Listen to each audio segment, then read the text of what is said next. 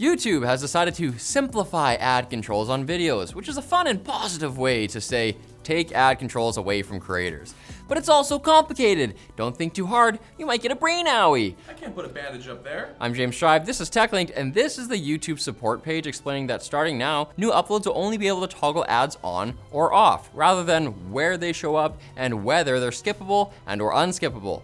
Mid-roll ads are unchanged, except that manually placed and automatic mid-rolls can both be enabled now. Before, they're mutually exclusive. We live in the best timeline. YouTube is also changing the TV watching experience for people who miss that pre-TiVo era. When watching longer form content on television, all the ads will be grouped together. It seems like Google intends for these changes to lead to more ads served to viewers, and therefore more revenue to Google. But it may just lead people to get up and go to the bathroom or the microwave when the commercials start, just like the good old days. But Google's trying to get more cash on another front as well. No, not their Chrome visual redesign, that won't help. No, it's the privacy sandbox for the web feature. It allows websites to send targeted ads based on your browser history, now that third-party cookies are harder to come by.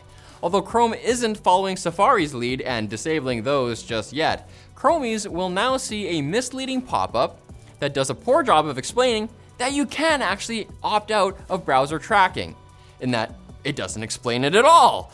Some users, most likely in regions with stronger privacy laws, are informed they have a choice because Google understands consent about as well as a frat house in an 80s movie. Valve has just received radio certification in South Korea for a mysterious new device, as uncovered by a user of Elon's favorite website /letter. We can't be quite sure what the device is because the description isn't unique. It's actually identical to those for the Quest 3 and Steam Deck, though it could be a new VR headset. According to popular rumors, Valve has been testing a standalone VR headset codenamed Deckard that's meant to compete with Quest headsets, and it would make sense that this would be their next device. Back in 2021, Valve product designer Greg Coomer Rough name. was elated to be asked if the Steam Deck's custom APU would be used in a standalone headset and said it would run very well in that environment. Gaming god Gabe Newell was quoted the next year saying the Steam Deck is a stepping stone to standalone VR.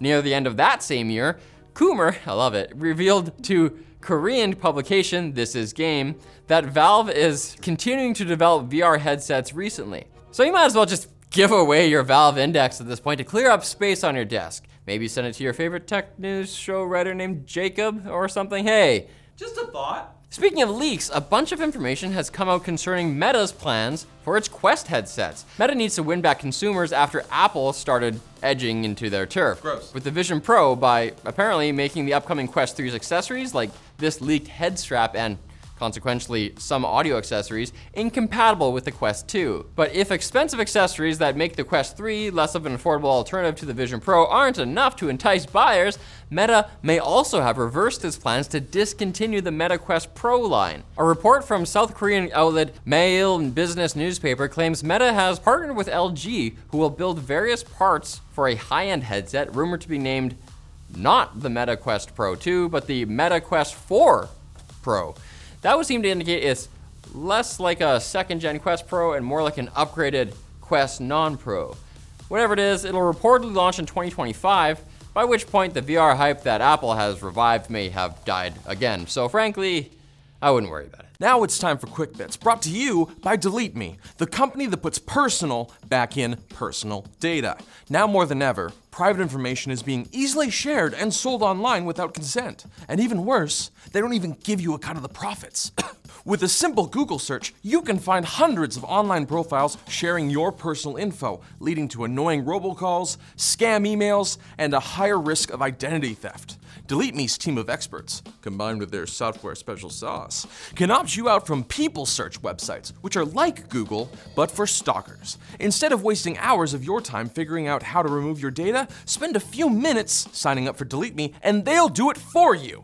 They'll even send you regular personalized privacy reports showing what info they found, where they found it, and what they removed, so you don't have to feel like looking over your shoulder all the time. It's bad for your neck. Want to disappear from web search results? Go to joindeleteme.com/techlinked and use code techlinked for 20% off today. Quick Bits only reach their true power when you watch them at Don't do it. Two massive vulnerabilities allowing iOS devices to be infected with malware by opening attachments in iMessage were discovered by researchers at the University of Toronto's Citizen Lab.